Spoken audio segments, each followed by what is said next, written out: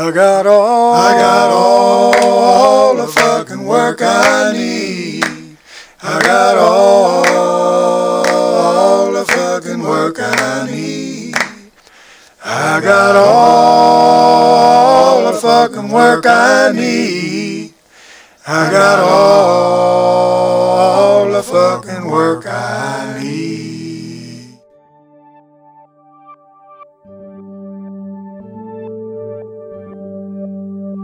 Welcome to The American Vandal from the Center for Mark Twain Studies at Elmira College.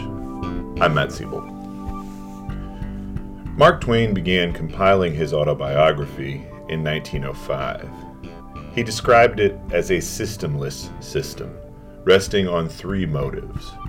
First, as had been the case since the death of his eldest daughter Susie a decade earlier, writing, and especially free writing, was for him an intensely therapeutic activity.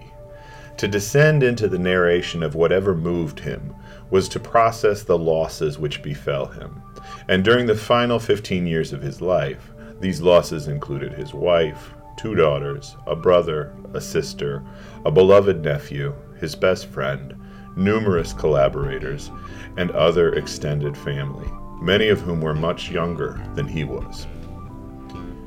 Autobiographical writing was also for the most famous man on earth, as Robertus Love called Twain upon his death, a concession to the emergent voyeuristic lust for celebrity gossip, which had been mobilized by the explosion of mass media forms during the 19th century. Twain knew, as few writers before him could have, that there would be an enduring market for his private ramblings, regardless of how self-indulgent, meandering, and scandalous he chose to make them. Twain had prophesied that his would become a model for all future autobiographies, and it seems he was right. When the first volume was published on the eve of his 175th birthday, more than 100 years after his death, it spent 6 months on the New York Times bestseller list, alongside other self-consciously scandalous and self-aggrandizing autobiographies by Nora Ephron, Tucker Max, Sarah Palin, Keith Richards, and Jay-Z. Finally, the least well-known motive behind Twain's autobiographical method was his intention to create a practically inexhaustible archive of unpublished material in which his books could be paratextually wrapped, thus preserving their copyrights according to the law of his day, and creating income for his surviving children and grandchildren. However Twain regarded autobiography as an artistic mode, he knew it was a profit generator. By investing in the confessional, he could, in a way, securitize the labor which had gone into his novels, and which he valued very highly. In this, too, Twain's autobiography has proven prophetic. In the century from the preparation of the autobiography to its publication, personal narrative has become customary in every literary genre, oftentimes actively solicited by literary agents, editors, publishers, and their marketing teams. In this episode, I'm talking to 2 decorated literary critics and theorists who aren't so happy with this trend. Merve Emre is Associate Professor of American Literature at University of Oxford and a contributing writer at The New Yorker. Her books include Paraliterary, The Making of Bad Readers in Post-War America, The Personality Brokers, recently adapted into an HBO documentary, and 2 editions of Mrs. Dalloway by Virginia Woolf, both published just in the past year. She also just received the Robert B. Silvers Prize for Literary Criticism. Pertaining to our conversation today is a chapter on the personal essay in a forthcoming Cambridge Companion. Anna Kornbluh is Professor of English at University of Illinois Chicago and organizer of the V21 Collective. She is the author of Realizing Capital, The Order of Forms, and Marxist Film Theory and Fight Club. This is her 3rd appearance on The American Vandal, and she is in the finishing stages of a new book on today's topic, titled Immediacy, or the Style of Too Late Capitalism. For more about our guests, and a bibliography of works mentioned in this episode, please visit marktwainstudies.com Autoeverything.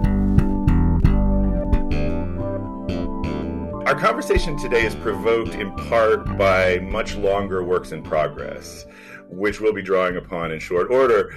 But I think it's appropriate to begin with a tweet, as the tweet, I think, epitomizes in form, and in this case content, much of what you both are elucidating in your current work. And this was Merve's tweet from last year. The personal essay boom never ended. Instead, the personal essay quietly colonized other genres. From whence we get autofiction, autotheory, autoeverything. This tweet happened to follow hot on the heels of Anna in a talk I'll link in the episode bibliography, using a phrase that really stuck with me. She described our contemporary appetite for memoir as a manifestation of bootstrapping across dystopia. This is just a phrase I really love. And I want to start there. Both of you are arguing, though with somewhat different designs, that personal narrative has become the grammar of gig work, the tropology of casualized labor, the preferred mode of the fully financialized and entrepreneurial self. And this first-person perspective is thus very closely related to the theme of the American Vandal this season, which is work. And I'd like you to ask each of you to sort of tease out the connection between this form or these forms and the peculiar contemporary contexts of work. Anna, do you want to start? Because I'm Sure. Still thinking about whether I should defend my tweet or throw it under the bus. I'd be glad to start. Yeah, I mean, I think it's a really interesting way to frame the question already, because we have this sort of sense common across both of us and across a bunch of other critics and writers, I think, that we're living in a golden age of memoir, in a moment of the triumph of the personal essay, or the boom of the personal essay, or the idiom of self-disclosure being an organizing frame for a lot of different kinds of genres. So if we have that observation, how do we explain it, right? And is the critical task to try to explain it? You know, I'm partial to certain kinds of traditions that might want to seek an explanation, not a total determination, but an explanation in macroeconomic structures as they then influence or effulge as cultural style. So to me, the kind of situation of work that is really relevant to the question of the prominence of the personal as idiom is the macroeconomic transformations of deindustrialization, of decommissioning of institutions and organizations, the kind of privatization of state functions, the assault on and casualization of labor in the publishing industry and higher education in particular, not as special industries, but as having special consequences for publishing and for writing and for literary production.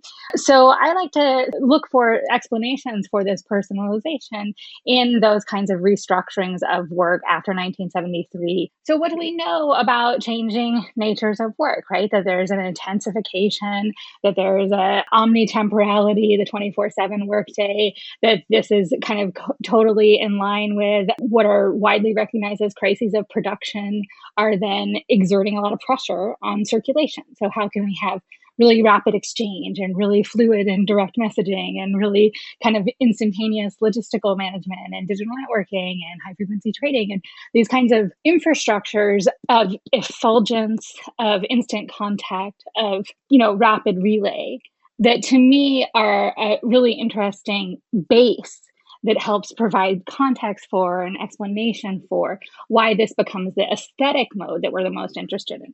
Self-emanation, disclosure, no filter, these kinds of modes of manifestation that often are very stylized by the pretense to have no style. The author is the character. The self is without boundaries when it comes to forms of abnegation and, and revelation and, self-flagellation and so on. So that's the kind of way that I might approach it. And I think maybe Merve might have a different approach to the question of what do we do with this literary cultural phenomenon? I think I'm probably more of an institutionalist than you are. And that's not to say I disagree with any of what you've just said. It's just to say that for me, the primary context of analysis is always going to be to see how that particular aesthetic modality manifests when it is produced by or consumed by, rewarded or valued by and across different kinds of institutional contexts. Mm-hmm. So for me, there's a slightly longer institutional history that I'm interested in concerning personalization and the personal. And the institution that I find most helpful, maybe unsurprisingly, is the university, and the way that the university rewards the performance of personhood, and the way that the university, in fact, makes access to the means of literacy conditional on the successful performance of personhood. So one of the things I write about in this essay that I know both of you have read on the personal essay is the rise of the personal essay as a genre that is absolutely crucial to admissions and to admissions decision-making in American universities, at least in the early part of the 20th century. And how, if we are speaking just on the level of scale, that is where the vast majority of personal essays in the American context are being produced. And it's hard for me to believe that that doesn't have some kind of connection to the turn in the mid-century to forms of confessional writing. And then in, say, the last 20 or 30 years, the dominance of confessional writing over other kinds of essayistic forms, which I think, Anna, you and I have spoken about this, but which require kinds of expertise to produce that are no longer central to literary education in higher levels of the educational system. And like I said, that's not to discount or to discard any of the macroeconomic explanations that you're offering. It's just to couch them in a slightly more specific context of production and reception. So to me, it's the school that is utterly fascinating for the way that it rewards personalization, really from primary school onward, I think. Yeah. I 100% agree with you. And I just think that line about de-skilling is just absolutely central, right? Because it shows what the university has in common with other economic sectors, right?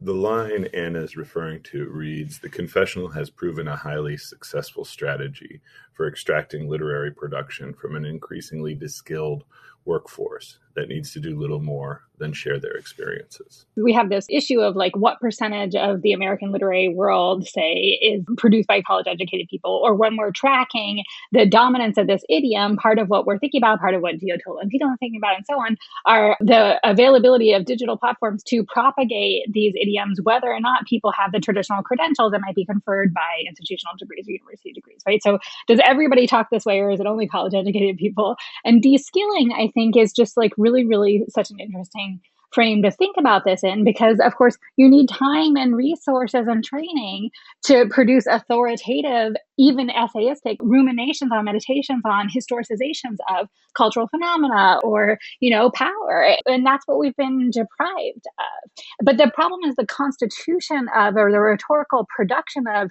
the self as like somehow a substance that can fill that vacuum. So I'm really interested in how we get that logic that like, this is just what emanates, right? This richness. Right. But it's not even a substance that can fill that vacuum. It's often perceived of as a force of resistance. Mm-hmm. Mm-hmm. I was thinking about how I reviewed a novel that, and I know you and I both have mixed feelings about, which is Patricia Lockwood's No One Is Talking About This. Mm-hmm. In my review, one of the things I said, and this was in a kind of Lukácsian vein, that it doesn't feel like a novel because it is not doing the work of absorbing and transcending other discourses that it is interested in bringing within the novel's frame. So a couple of months after that review ran, someone reviewed the new Knausgaard novel. And they begin by saying, a reviewer said that Patricia Lockwood's No One Is Talking About This didn't feel like a novel. I think we should just stop worrying about what novels feel like, and we should think more about how novels make us feel. And it was presented as if this were a kind of great articulation or expression of resistance to an industry logic that tells you this is what a novel is supposed to feel like. And I spent the whole time I was reading this strange subtweet in the form of a review, basically, wondering about whether the reviewer was deliberately kind of misconstruing the argument to make that neoliberal embrace of self-expression into a site of resistance to commerce or to the market, or whether this argument actually would not have made sense to anyone who did not have a kind of grounding in novel theory in the first place. And I couldn't figure it out. But it did make me realize that the kinds of people that are tasked doing things like evaluating literary culture, analyzing literary culture, simply do not actually have to have any sort of education in doing the work of analysis and evaluation anymore. And when I tweeted that, Matt, I was thinking about how many book reviews now begin with some long personal anecdote. Or something about the author's personal relationship to the novel under consideration. And many of them never get away from that either. Right. That's just the vein they kind of continue in. And so when I wrote that tweet, I was thinking about how that Tolentino essay proclaims that the personal essay boom is over, oddly gives a kind of economic diagnosis of why the boom existed in the first place, but then claims that it's over because of Donald Trump. So there's a real kind of inconsistency in the logic there. But to my mind, it just found these new objects to latch onto that made it more palatable. But of course, what then you end up missing is everything that you go to literary criticism or literary reviewing for, which is a kind of rigorous consideration of the object itself, rather than this person's relationship to the object. I mean, the problem is, do we really go to literary criticism for that in the algorithmic age? No. So there's a kind of obsoletizing of the function of critical evaluation by algorithmic prediction, match score on Netflix, and so on, right? That is not the same as, but is structurally parallel to the attack on literary study or humanistic inquiry as legitimate forms of cultural development. So that the decommissioning of universities and the defunding of universities and the attack on liberal arts models and general education models incapacitate scholarly criticism or just educated criticism by your average consumer, not just a scholar, right? And then the platforms are also sort of like doing it better than we are, as it were. Well, it depends on what you think people... I wonder about that. I mean, I wonder about whether the algorithm and the critic are entirely replaceable, or if there actually is a way of producing criticism that refuses to assume the same kind of sort of ranking evaluative function that the algorithm assumes. And maybe the answer is that you resist that logic of personalization. So you think a lot less about what is it that a particular or projected audience would want. And you think more, or you think alongside a certain set of theoretical apparatuses pertaining to the making of art. But I wonder, do you think that they're completely interchangeable at this point? Or do you think that there actually is the possibility for pushing back against, or for carving spaces out that exist outside of that platform-based algorithmic model of artistic evaluation? I think it's a great question. Of course, reflexively, you and I both would want to say, oh, we're not algorithms, right? And, you know, the other side of the coin, Ted Underwood and I joke about this all the time, is like that the Amazon algorithm, for instance, is really bad. And what if a bunch of literary nerds got together and sold Amazon a better way to tell people what books they would enjoy reading, right? Like we could make things. So I think that we want to say that there's a non-fungibility there. But I think the problem is that that's because we've construed criticism as not exactly a kind of knowledge, but as a kind of experience itself. So that like the reading of a text that we then write down gives the reader of that text a secondary experience of reading our reading of the text. And they're sort of involved in this cultivation of sensibility, and they're involved in having literate experiences that don't have a kind of higher order permutation into knowledge. And we don't make any claims on knowledge, both as professional critics and as scholarly critics, I think. So what would be our like self-disciplinary conception or something that would enable us to really robustly say, we produce something that's not the algorithm? And unfortunately, one of the things that I'm very concerned with is how the critical attacks on our own process and the kind of idioms of theory and the trends in theory and so on seem to be actually about continuing to affirm that logic of mirroring and personalization and how does it make you feel and so on. We're taking out from under our own feet the very possibility of articulating what it is that we do that is not algorithm. I mean, but another answer could be that there's some connection between the production of knowledge and persuasion as one of criticism's primary goals or internal properties, that judgment is always about persuasion and justification. And there is some way to perhaps bring together the experience or the communication of experience and its pleasures with the production of higher order knowledge. And I was thinking about how I went to a talk earlier this year in Berlin where one of my favorite critics, John Guillory, was describing what he understood to be the sort of ideal model of the literary critic. And he described that ideal as a docent. And the way that he then further defined the docent was to say that it's a figure who's capable of communicating both the experiential pleasure that we take from reading literature while also producing higher order knowledge about literature. And so I guess what I am always trying to walk myself back from too is throwing the baby out with the bathwater, right? Or saying like there must be ways to both communicate experience or to offer that and also produce knowledge at the same time. But my problem with many of the contemporary genres that we're talking about is that they're wholly uninterested in the latter. Right. I would object less to them if they were doing both, but it's because they're not doing the latter and only interested in the former that I find them so thin and unsatisfying. And even, if we think of them as a kind of trend, quite dangerous. Right. And I think this is where we have to go back to the question about work, right? Because this repudiation of knowledge is also an attack on or an evacuation of and then channeling of what it is that cultural work is or cultural production is or creative labor is or the creative economy, right?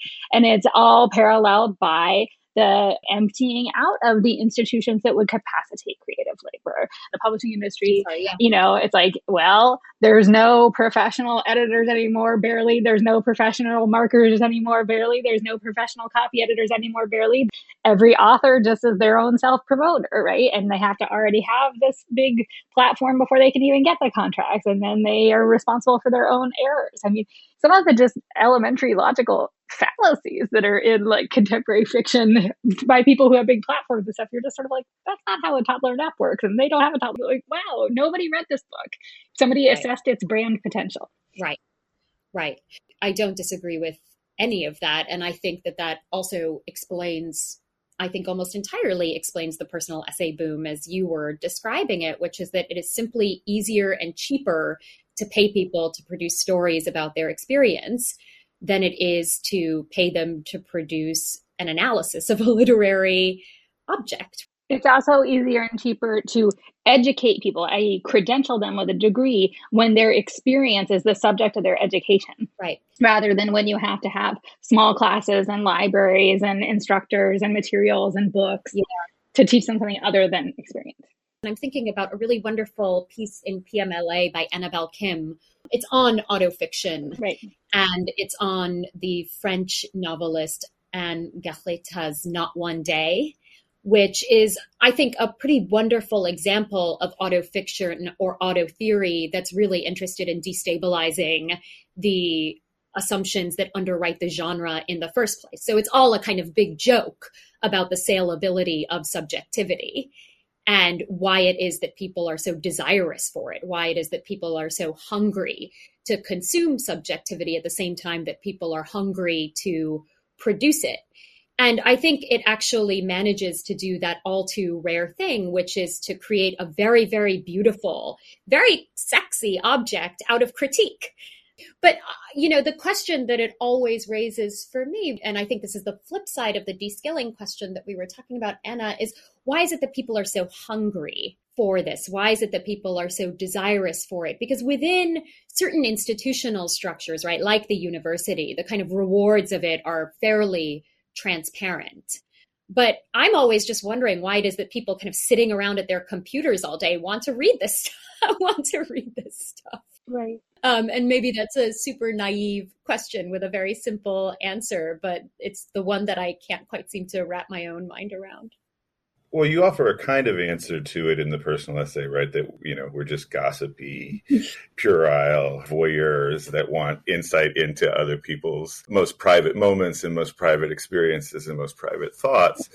But I did want to circle back to something that both of you were saying. First of all, maybe as a way of thinking about Merve's question, one of the things that feels like Anna is grappling with is our need to solve the riddle in the algorithmic code, right? That we have to place some sort of qualitative analysis into this quantitative method. And in so doing, oftentimes what we presume, rightly or wrongly, maybe by virtue of the sort of status of the influencer, is like, oh, it must be about personality, right? It must be about some aspect of that almost narcissistic self-presentation, self-emanation, as Anna was saying earlier. How much of that is real and how much of that is presumption, I find a very interesting question. But to go back to Merve's mention of the sort of institutionalist bent of your essay, it was nothing short of shock and awe for me, this existence of the personal essay industrial complex that you kind of described. I'm going to go teach right after we talk. I'm going to go teach a class on how to workshop the personal essay, a personal essay that those students have to write. It's part of the required curriculum. I will never be able to look at admissions or freshman writing curriculums or mastheads in quite the same way. Mm. One of the things I wanted to ask both of you, I'm asking all of the guests this season sort of something about their work, right? Like, how do they view their work? And for both of you, I was particularly interested. You both clearly understand the emergence of the personal narrative and these genres, forms, modes as embedded, particularly embedded in education and in publishing. And yet you both are also embedded in those things. And how has your sort of historicist work around these forms and theoretical work around these forms changed your own approach to doing that work? Yeah, that's a really great question. I have two answers. The first concerns education. The second concerns publishing and my own work. The first thing that I just want to point out about education is that it was fascinating to me when I started teaching at a UK institution that admissions do not require personal essays. They are not part of the admissions process here. In fact, the whole admissions process here is entirely different and is really not at all dependent on the production of a kind of well-rounded, enlightened humanist subject, the way that admissions in the United States, particularly at elite institutions, are. So here, our students apply, they send in their test scores, and we actually interview our own students. And the way that we interview them is we give them a poem and they have 15 minutes to read it, and they come in and they perform a close reading in front of us. So we interview and admit based on a particular set of skills that I think Anna and I would probably agree are essential to the way that we conceive of the discipline of literary study. And that has an incredible upside, particularly around questions of equality. So there is no incentive for students to spend thousands of dollars with coaches who are going to help them become people on paper. Close reading coaches. Yeah, they don't have close reading coaches here. And it has a downside insofar as the kind of specialization or expertise that we tend to see at higher levels of the educational system is already established in secondary school for my students. And so this is the constant trade-off in our discipline. Historically, sociologically, it's the trade-off in our discipline between the humanist arm and the professionalist arm of our discipline, between generalist knowledge and technical expertise. So that's just one thing that I would say, and I say it only to point out that this conversation about institutions of personalization and their relationship to form, for me at least, cannot be separated from a kind of national context. Mm-hmm. Talking about education. And Anna, I wonder how that fits with a macroeconomic explanatory context for these things. And I'd be curious to hear about whether your project kind of looks outside of the US or if it is primarily within the American context. The second thing I'll say about my own work is that it is, I think where I feel the most tension is that I have a very particular understanding of the figure, the fetishized figure of the public intellectual and the kind of bourgeois subjecthood that attaches to the public intellectual, and our belief in that figure as someone who's able to transcend all kinds of institutional economic constraints on the production of their work. At the same time, that's a position that people, I think, perceive me as inhabiting in many ways. And I've been trying increasingly to figure out how it is that in the realm of middle brow publishing, you can do something like perform the kinds of expertise that we bring to the classroom in a review essay of a contemporary novel, say, and whether there are ways to just model not leaning into the personal essays colonization of everything. But of course, it's silly to think that any one person can achieve anything on that front, because as we've both been talking about, these things are determined by much larger social, institutional, and historical forces. I suppose my question to Anna earlier about whether or not there are spaces of relative autonomy that can be carved out is ultimately a kind of self-interested question. To say, are there places where we can preserve something that feels less compromised to us, or where there are models of collective thinking and knowledge production that can be, on the one hand, sort of persuasive and pleasurable, and on the other, methodologically rigorous and committed to kind of uncovering the truth values of what we do when we do criticism? Yeah, I think these are hard and beautiful, important questions. It's true that I have maybe a different profile than Merve in a way that suggests a different tact. I extremely believe, and this would reverberate into the national question or the context of what secondary education is too. And, I work at the Research One university in the country that has the largest Pell eligible population, and is the only R1 in the Midwest that is both HSI and ANAPZ. And I feel that my teaching is public criticism, that my teaching is public engagement, that my teaching is public humanities. I really, really deeply care about and love my teaching. And that is the space where my collaborative, collective knowledge making happens. I wrote a textbook for undergraduates and it sells extremely well. The DSA just adopted it for their night school. Like, I go on Zoom to places all over that are not universities that are reading it. And like, that has been a way in which I have thought about, how can I write for an audience that I want, right? And bring people into this kinds of idioms that I want instead of inhabiting that dominant one. This is maybe a cheeky thing to say, but the book that I've just mostly finished, it doesn't have an I pronoun in it. What does it mean to construct sentences that are about ideas where there's not a centered oracular subject? That doesn't mean that abstraction doesn't... sounds like you. But it still sounds like you. Like, I couldn't read that book and believe that it was written by anyone else. It still sounds like you. I just don't think you can erase the personal by erasing it on the level of the grammatical subject. I have to agree to some extent. As I was reading that opening segment of, set in the immersive Van Gogh exhibit, there is a very careful, and this is something I have done in my own writing, a very careful attempt to project that I'm about to turn to the personal, but I'm going to withhold it. And so you are using the audience's expectation of the personal narrative and then thwarting that expectation, but also maybe taking advantage of all that it brings to the text and all that those expectations bring to the text. I had the same kind of reaction, and particularly in that opening moment, that like, this is Anna. We have been deposited in the subjectivity of this critic, but she's going to stop short of saying, I'm the one doing yoga in the Van Gogh exhibit. Matt, I feel like this is the meanest thing we could have told her. I feel like your face is like crumpling. Are you sad? No. I think this is so important and really, really interesting, right? Because it gets to what's the difference between style and persona.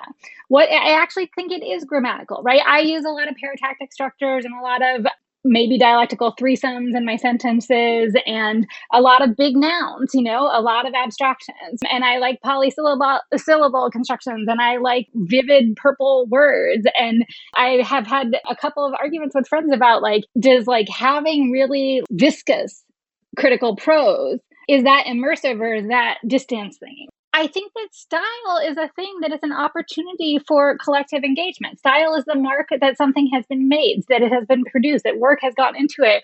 I'm not at all interested in being unstylish or in thinking that there might not be critical gestures that have a repertoire. Like the dialectical sentence doesn't belong to me. It belongs to a tradition I want to participate in. And that seems to me like a totally different project than, detailing at length how I personally masturbate and publishing that with the university press. Yeah, no. I mean, I too enjoy the occasional dialectical threesome, but would never publish my masturbation diaries with a university press. I agree with much of what you're saying. And I do think it's important to differentiate style from persona, although I don't know that they can be disentangled all that readily or all that easily. And I think that what Matt said about the ways that a reader ends up inhabiting a particular subjectivity through style doesn't stop us from engaging with ideas, but it also doesn't completely erase the singular human being that is behind that and that is producing that writing. And I think, insofar as we will continue to have author functions, it's very difficult to get rid of that projection. But what I'm saying is, I don't actually think you need to get rid of it altogether to do the kind of work that you and I both want to do. You're just shifting the weight that you're placing on certain kinds of critical discourse versus others. And I think that's what's really valuable and that's what's really necessary. To me, I think the key thing is also how are you authorizing your claims, right? It maybe people will read this and think, oh, this destabilization is too Kornbluh or something like that, or, play with our expectations. But to me, it's what I'm trying to do is marshal the weight of that has been institutionally accorded me by things like research fellowships and so on, right? The weight of historical expertise, the weight of expertise in Marxist paradigms for making sense of culture. I am trying to inlay into the medium of cultural theory and Marxist historicization, dialectical historicization, right? The phenomena that surround us now. And that means that what I am marshaling as knowledge are written tradition. It's not my personal experience. I'm not presenting myself or, divesting, unbosoming myself and presenting that as knowledge, which is what a lot of our colleagues are doing. One way that Merve parses this is through the essay by Virginia Woolf, The Decay of Essay Writing. And there's specifically a passage I remember in that you point out, comparing the difference between narrating your gardening techniques and narrating your parenting techniques, or particularly your speculative parenting techniques, right? How would I raise this child? And I wanted to come to that essay in part because it conveniently parallels Mark Twain, right? At almost the same exact moment, Woolf was decrying the increasing egoism in the proto-modernist essay. Twain was beginning his own autobiographical project, one which was specifically designed to extend the copyrights on his novels, to protect the value of previous literary labor with the shell of a more vacuous literary labor, which he believed had value only and mainly because it was egoistic and would appeal to the puerile curiosity of readers who viewed him as a kind of celebrity. And so Woolf and Twain, in a different way, explain the popularization of the personal essays in part through the saturation of the media environment in which they live. And Anna captures the millennial iteration of this saturation in many of her descriptions of immediacy. And so one of the things I wanted to grapple with is, why does our preferred mode of representation turn narcissistic during these periods when we are inundated by new, more accessible, maybe more diversified cultural products? And how does the personal narrative jump the media divide in those moments from the literary genres that we've been talking about, primarily from books and periodicals, into things that Anna talks about far more in her book project, right? Things like film and television.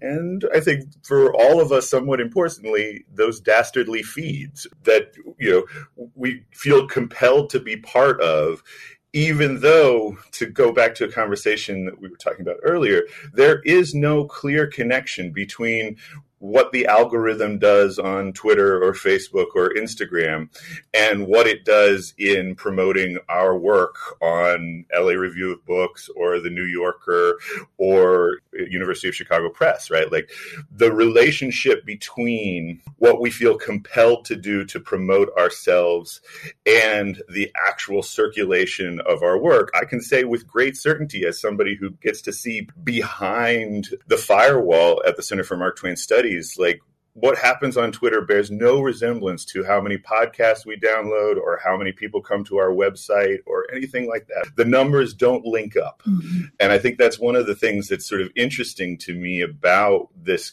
question of like the work that we do to support the work that we do. Well, but you're assuming that we're doing the work in order to promote the work, but sometimes you're doing it for different reasons, right? And that's the jump I want us to be like sort of aware of. Yeah, no, I was just thinking about how, well, I mean, I'm thinking about maybe how all of us self-present in various feeds. So one of the things that I really like about Anna running V21 is, first of all, that it's not her name. That feels like a very committed depersonalizing move. And I also really like her dumb polls. I really, really, really enjoy those. And I think that they often, by playing at a kind of naifishness or a kind of naivete or playing at thinking in binaries instead of thinking dialectically, then actually open onto these wonderful discussions about everything from, James's prefaces to how we think about genre. And I don't think that has anything to do with Anna promoting her work. I think that has to do with Anna creating a kind of alternate space of engagement and of interest and of a kind of literary thinking together. And to me, that's one way that you can use these feeds that have nothing at all to do with promotion. You can use them to share archival work. You can use them to write kind of little reviews of things that you're not going to review at length, but you believe that it's important for people to read. You can use them to do a kind of small scale literary critical work that does not have to be personalized in any way, really. I mean, it is in most cases because it is attached to a particular account with a particular name on it, et cetera, but it's not doing, as Anna put it, the work of, describing your masturbation patterns and putting them into people's feeds. It's aspiring towards something, I think, more knowledge-based.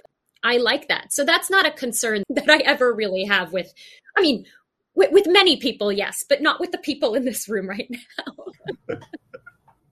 Well, I really like that idea of like, to what extent in the peculiar media environment of the moment or these diversified media environments of the past, which seem to prequel a narcissistic turn, an egoistic turn, can we resist it by trying to do things with those new mediums which are not become an influencer, not self-promote, not raise my profile, but rather provide some service to this new audience? I mean, I'm going to say one more thing and then Anna, I'll shut up and let you talk. But the other thing I would say is I do think there are probably incredible opportunities right now for actually increasing access to the means of literacy.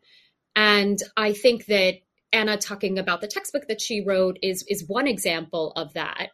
But I often think about what you could do on these platforms so that you are in part stimulating the feeling of being in a classroom for people who would never actually be able to access your classroom or the classrooms of your colleagues. Mm-hmm. And so I think the more that we can think about this dimension of work as having great pedagogical potential, the better it feels for me, at least, or the more it feels like there's something that can be done with it that does not necessarily have to cleave to that paradigm of personalization and algorithmization. Is that the right? Am I putting that together correctly? It's such a algorithmization. Yeah. Metricization, automation, so on and so forth. Yeah. You might think differently, and I don't know. No, I agree. I think there's lots of potential to use platforms and technologies and media for purposes that are other than what their dominant uptake or dominant mobilization is. I think the question you asked, Matt, about like, why does sort of self-emanation seem to attend or avail itself as the logical mode in which to use social media or digital platforms? I think it has a lot to do, again, with these kind of wider convergences of historical logics of like, well, the so-called digital revolution and so on, they're meant to solve these kinds of circulatory problems of like, how can we rapidly transfer information? How can we turn data itself into a source of value? How can we have instantaneous transfer, solve the problem of like non-investment and non-productivity elsewhere? And then people, inhabit those platforms as if instantaneity and emanation and effusion are the, rhetorics that they require, but they're not. It is important to have a kind of strictly like politically dialectical approach to what the affordances of different media are. That requires like thinking about these institutional convergences or the ways that the data companies happen to be served by us volunteering ever more fonts of information. And we are our own fonts, as it were, right? Our habits and our personas.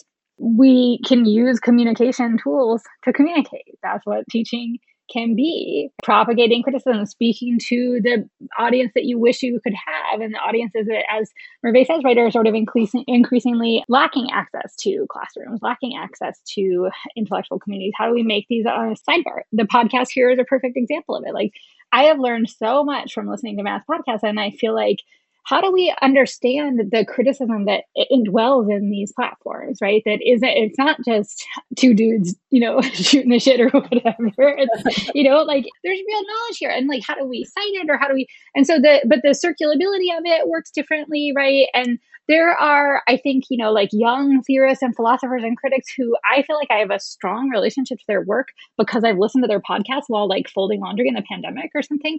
And that's a different mode of cognition, is a different mode of literacy. But like, I think we could have more elaborate answers to those questions about like, and then they need institutional answers too. Like, is Matt getting credit for tenure for producing these incredible works? Right. I am. But not everybody who's doing this kind of work is. That's absolutely important. Right. And I mean, it's amazing to me. Like, one of the things that makes me feel the best about humanity is that 70% of YouTube content is instructional. And it's how to fix your toilet, but it really is also how to understand Nietzsche, like in your basement with this friend, and there is a kind of hunger for actual knowledge that I think is a really meaningful counter to the hunger Merve was describing for personal effusion. That maps really nicely onto the Woolf essay as well, Matt, because in her description of the appropriate context in which to wield the I, the only appropriate context for her in which to wield the I is when the I is not both the subject of speech and its object. So there must be a different object, and the I must be capable of merging perception with cognition or cogitation. And that has to be what is produced in the writing. And that is why speculation for her, how would I raise these children? Speculation doesn't do that because you don't even have an object there in the world. You're completely solipsistically trapped inside of your own counterfactual. But there is no object out there that you and someone else could look at together and be able to speak about it or be able to make judgments about it or be able to understand its kind of inner logic or its inner workings. And so the idea that what we need to do is redirect the attention of that I to objects that are not identical to the speaking subject is completely essential to her at a time when increased circulation, increased education means that, similar to this time or the time that we are describing, that Anna is describing, there are people eager to just fill pages with content, and that it's always easier to fill pages with content in which the self is both subject and object. I like the way in that essay, the pressure to speak of oneself is mobilized in part by the pressure to read other people, right? The pressure, like, the fact that there's so much to read, so much to watch, you're inundated with all of this sort of expectation from other people, oftentimes to read their personal narratives. But just, there's so much, right? And then that becomes a kind of excuse to turn yourself inward, right? Yeah, no, absolutely, yeah. I think it's a fraught injunction, and I feel like it's the effect of a lot of the kinds of auto-theoretical text that I'm really concerned about, right? Where it's just sort of like the mode of engagement you're supposed to have with them is a certain kind of titillation or a certain kind of sympathy or a certain kind of affective stimulation, and then to like successionally participate in it, like to write your own. It's not argumentative, right? Because you can't argue with someone's experience, and it's not production of higher order or whatever, because it's not vectored towards concepts. It's like vectored towards like the, ineffable particularity of the person, right? So what do? You reciprocate in your own fashion. To me, that is like a kind of linear accumulation that we are enjoined to try to hope for our own six-figure contract from whatever, not to make some built up set of ideas that we then can capacitate other kinds of analysis with. Is it that those works aren't geared toward concepts, or is it that they've actually stolen concepts that other people have worked out and kind of watered them down to a point where they are not even recognizable as doing the kind of intellectual works? I'm thinking about the Argonauts, right? And I'm thinking about how my huge frustration with that book is just how very feeble the presentation of queer theory is in it. Mm-hmm. And how it does absolutely nothing while taking kind of liberally from a long academic tradition of thinking in queer theory. It relegates that to the margins and centers the experience. It centers the experience. And so when people read that as doing a kind of serious citational work in the margins, I just always want to say, but it's in the margins. Right. Look what's in the middle. And so to me, it's not exactly that it's not conceptual at all, but it's that the concepts are like, they're merely ornamental or something. Right. They're there to bedazzle the self-expression. Yeah. And when I say vector differently, I feel like this is exactly the opposite direction of the kinds of like auto-theoretical work we would see in the 70s, right? And so like I'm extremely, extremely unsympathetic to the argument that like Maggie Nelson is just stealing Black women's work from the past, or that auto theory is the term we use for men now that they discovered this like 70s feminist idiom. I think it's completely the opposite direction of like what's happening in terms of what the use of the personal testimony to try to generate concepts in the 1970s is completely different from the use of concepts to bedazzle personal testimony in 2021. And the reasons for that difference have to do with the different institutional situations of higher education and of publishing, as well as the attack on institutions for producing knowledge and institutions for producing selves. What do we have that's different from the 1970s to 2021 is like the complete responsibilization of every family unit and individual for their own auto manifestation. And there's also a genre difference, right? Which is that a lot of that kind of theoretical work where it was being merged with the personal or with personal testimony was happening within the genre of the manifesto. It was happening within a more collective genre and within actual collectives. Right. As opposed to happening within the memoir, right, as a genre. Right. And that seems hugely different to me. That's a good place to pick up with a question I know I want to get to, that I feel like I sort of have a responsibility to get to. For both of you, it's fair to say that the personal narrative is a kind of cop-out, a kind of concession to liberalism's toxic myths, a substitution of I for we, individual for collective, competition for solidarity, and therefore an impediment to dialectical historicism, institutionalism, Anna used the term earlier, macroeconomic structural analysis, political economy of mass media, so on and so forth. The memoir, the personal essay, autofiction, these are genres of liberalism without any promise of liberation. But I want to ventriloquize what I expect is the most common objection, that personal narrative is, in fact, resistant to hegemonic ideology.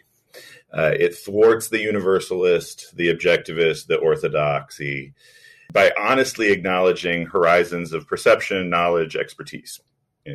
The private individual prescribes necessary limits on what we can claim to know. And accordingly, the personal narrative boom is a healthy symptom of postmodernism, right? Epitomized by new journalists like Joan Didion and Hunter S. Thompson, and becomes the dominant mode of millennialism, in part because it conditions us to distrust organizing myths like American exceptionalism, globalization, white supremacy, so on and so forth, right? How do you rebut that counter argument? This is a case where one probably needs to think at the level of individual essays, right? How are they deploying their experiential testimony, their corporeal fullness, and so on, in the service of those modes of contestation? But also, are those modes of contestation actually all they're cracked up to be? Is it really the case that we need, to be skeptical of expertise? Is it really the case that we need to discount study, knowledge, the accrued progress of traditions, actually? Is it really the case that performing or presenting, emanating one's misery as a counter to forces of immiseration? I don't actually think so. And I think that there's a kind of pharmacon effect there of like us being wholly absorbed in sadistic ways and spectacular ways, in immobilizing ways, in these really soul-bearing kinds of texts without any kind of galvanization towards collective action to ameliorate them. You have to look at how it happens at the level of the page. It's not like there aren't personal essays that might inspire people to actually do different things, but how is the personal essay a convocation, right? How is it an incitement? How is it a genre that makes collectivization possible? And to me, a big issue there is the description of the animation of unlived experience, right? The production of like insight, knowledge, revelation, information, illumination that people can participate in no matter what their location. To me, the only essays that can really lay claim to doing what you're describing, Matt, are ones in which the subject has taken some kind of measure to speak collectively or to depersonalize their utterance, and also essays in which the subject is not beholden to the problematic of the private individual, in part because they are someone or they belong to a group to whom personhood has been denied. Mm-hmm. And so there is a kind of imminent critique mm-hmm. in the essay of the problematic of the private individual. And to me, the most obvious example of this is Baldwin's Stranger mm-hmm. in the Village. Right.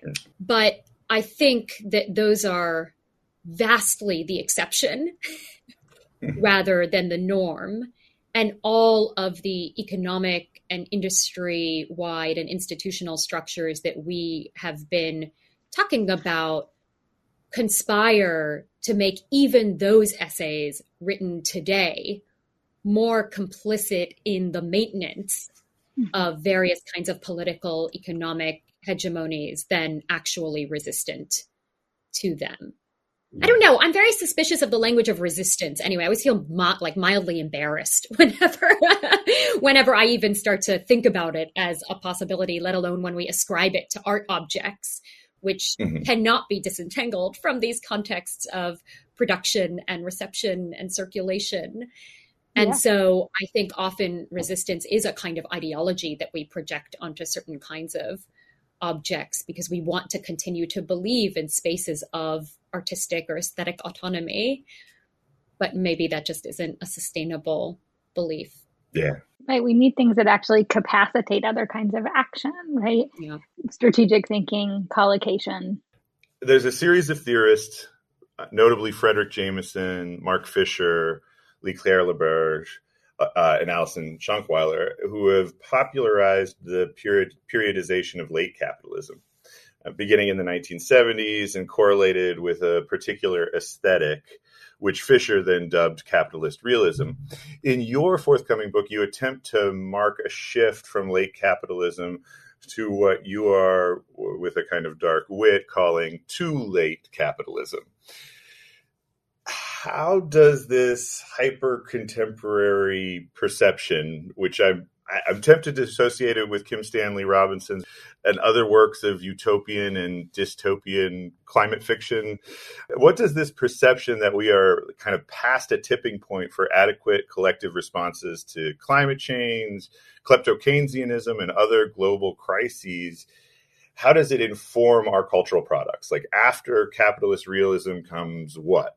Capitalist naturalism? Yeah, no, that's such a good question. So, I'm not trying to be too cutesy. I think there is a danger of like micro periodizing, right? And obviously what I'm interested in is that kind of situation in which the cultural products and cultural styles, cultural representation are modulating differently the same underlying economic crises that also characterize postmodernism, but have been extremized. I think that our ability to fasten on to the notion even of what, say, stagnation as a crisis is, looked different in the 1980s than it does now, when all of our official talking heads even sign on to it, right? Mm-hmm. So if there's kind of a consensus about a multi-decade era of stagnation, if there is also irrevocable consensus about it being too late, and also that knowledge itself being of little use, that we have had the science, we have had the policy papers, we've had even the UN consensus since 1988, and yet nothing has happened, right? That knowledge isn't power, knowledge isn't action, that there's a certain kind of just relationship to a collapsed futurity that enchains us in a kind of present, which I think of as a relative of the loss of historical consciousness that Jameson is interested in postmodernism, but an even more of a kind of collapsing. And what that immanentization does, I think, is really put a lot of strain on representation. That's not just that we can't imagine the future, because it's, imaginings aren't really what we need, right? It's that I think that there's a wholesale kind of abandoning and forswearing of projects of representation and of projection and of symbolization, because everything is just too close with us. There's an inability to get a kind of distance on things, and that's really, really distorting aesthetic cultural production, and I would say kind of motivating a real evacuation of representation. So really these kind of anti-fictional tendencies that we also could associate with the authentic selfness that we were discussing earlier, but also kind of extremity and spectacularization, evacuation of plot, evacuation of narrativity in both visual and literary representation, a kind of just resignation of the office of theory in terms of like taking any distance from our circumstances. To me, too lateness is fundamentally like a style. I don't want it to be too witty as a micro periodization that actually occludes things, but it's also, I think, trying to look for what is still like possible within that desperate loss, within that desperate resignation. It's too fucking late, but that is precisely why we still have to do things, because it can get worse, and so it could get less worse. And so there's a kind of injunction for me in like what that urgency is, but to think about that urgency dialectically, not as a end to action or an alibi for inaction, or like I see a lot of resignation as a kind of theoretical and political posture, but something else, a different kind of injunction. You kind of aside to this or hint at this in the chapter I read, but I do wonder if there is a kind of torturous irony here in that one of the ways of thinking about contemporary aesthetics or contemporary cultural products is that in this moment of too late capitalism, they have sort of lost the desire for a kind of legacy. We oftentimes applaud the end of the sort of new critical consensus and the sort of T.S. Eliot idea of the canon and authors trying to shoehorn their way into some sort of Western tradition. Right. I don't want to in any way say that we should go back to that. But that sense of legacy has been something that sometimes motivated artists, writers, certainly motivated Mark Twain. When there is no future, is there an aesthetic change endemic to writing, producing, making movies, films, etc., without thinking about entering your work into a canon that's going to have life into a distant future? I feel that acutely when I think about the failure to reproduce the professoriate and like people who would consume scholarly research, so who is this book for? And yeah, absolutely. To me, one of the only eternal facts about human beings is that we make art, right? Like abstraction has been part of human activity when we didn't have time for it, right? For 70,000 years, before we knew how to make ritual burial, before we knew how to like not die of starvation, right? Like art is integral. This kind of excessive creative play is integral to human existence.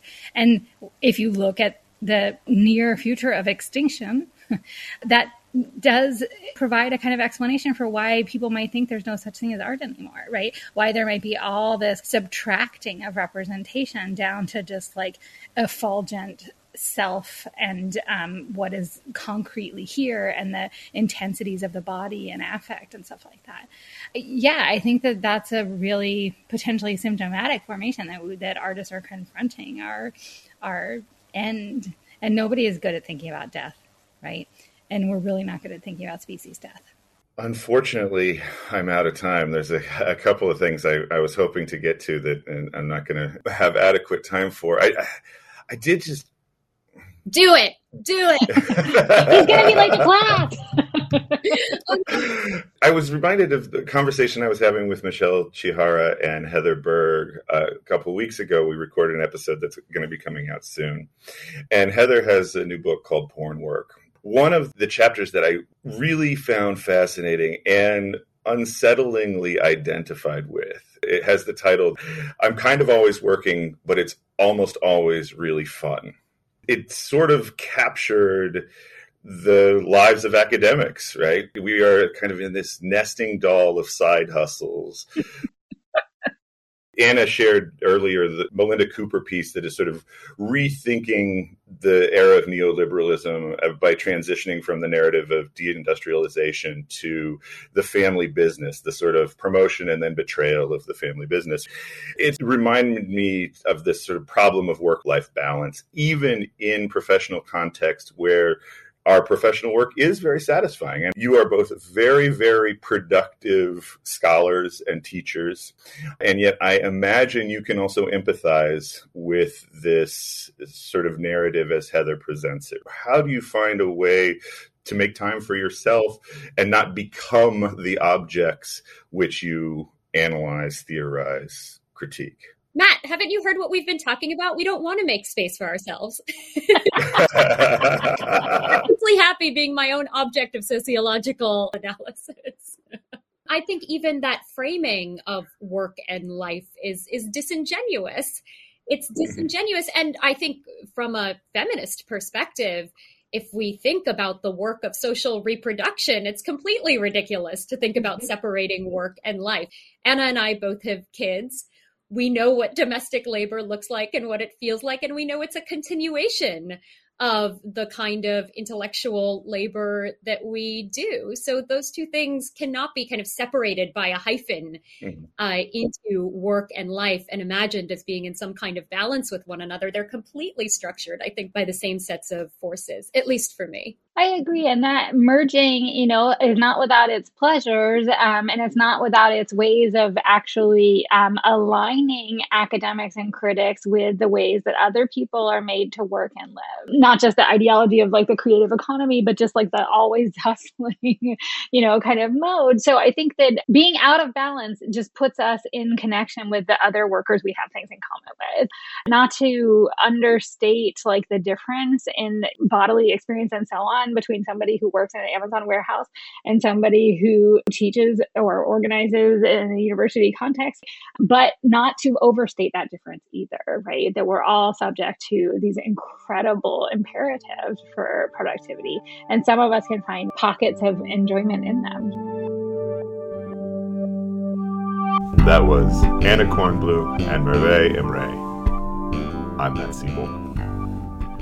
For more about this episode, please visit marktwainstudies.com/autoeverything. Next time, I'll be speaking with Leclaire Leberge and Rachel Greenwald-Smith about decommodified labor, compromise, and selling out during the Great Resignation. In the meantime, here's Dan Reeder with this season's theme song. I got all the fucking work I need. I got all the fucking work I need.